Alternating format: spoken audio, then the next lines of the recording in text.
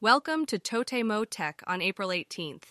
Let's take a look at some of the latest news stories from Japan. First up, SpaceX has delayed the flight test of its Starship rocket that was scheduled for April 17th. Elon Musk, the CEO of SpaceX, announced on Twitter that they will try again in a few days.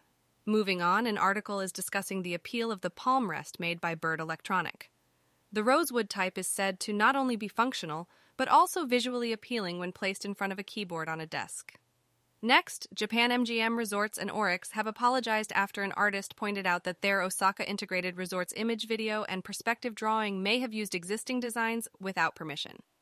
In smartphone game news, the official 3D models for Victory Goddess Nikki are being distributed for free. But some users are confused as there are no usage guidelines or terms of service.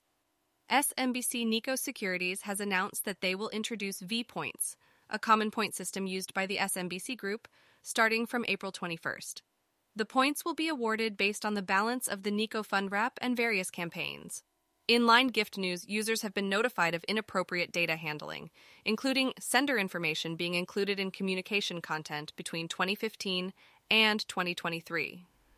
Lastly, a vulnerability has been found in the JB Inquiry Form program provided by Jubi, which allows third parties to view the input content.